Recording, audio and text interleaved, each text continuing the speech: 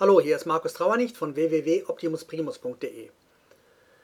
Heute komme ich zur Frage, wie erkennen Sie, ob ein sogenannter Marketing-Experte auch Ahnung vom Verkauf hat?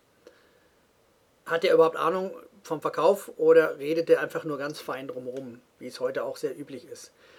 Der erste Hinweis ist, dass ein sogenannter Marketing-Experte nicht viel Ahnung vom Verkauf hat, ist, dass er ständig über Image- und Markenaufbau redet und dass der Verkauf also etwas ist, was weit unter der eigenen Würde erscheint. Ist eher was, nee, ist nicht für mich, das sollen mal lieber andere machen.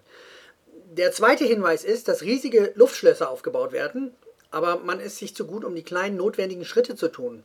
Die sind auch wieder fast so ein bisschen unter der eigenen Würde. Aber diese kleinen Schritte, das ist das, was notwendig ist, um das Fundament eines richtigen Schlosses zu bauen. Man will ja nicht nur Luftschlösser haben, davon hat man nichts. Der dritte Hinweis ist, dass das Thema Kosten pro Neukunde und eine messbare Rechenschaftsablegung wie die Pest gemieden wird. Deswegen es wäre mal sehr sinnvoll, einfach zu schauen, was zahlt man eigentlich pro Neukunde aufgrund einer einzigen Werbung. Der vierte Hinweis ist, dass behauptet wird, dass eine Werbung ganz oft gesehen werden muss, dass sich der Name auch ja einprägt und man schafft so ein Markenbewusstsein, das ist ein Branding und die Leute merken sich das dann irgendwann und kaufen dann auch scheinbar irgendwann deswegen.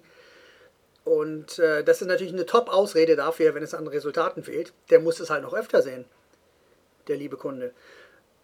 Anstatt einfach mal die Werbung zu testen, wie das im Direct Response Marketing ist, indem man einfach ein Response-Element daran baut und dann guckt, was kostet es eigentlich, um einen neuen Kunden zu kriegen.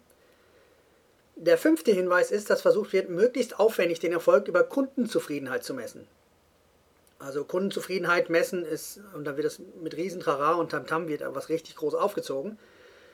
Aber eigentlich misst man ja eine Kundenzufriedenheit anhand von wiederkehrenden Kunden, weil die kommen ja auch, weil die zufrieden sind und über die Nachhaltigkeit des Geschäfts und letztendlich auch über den Profit.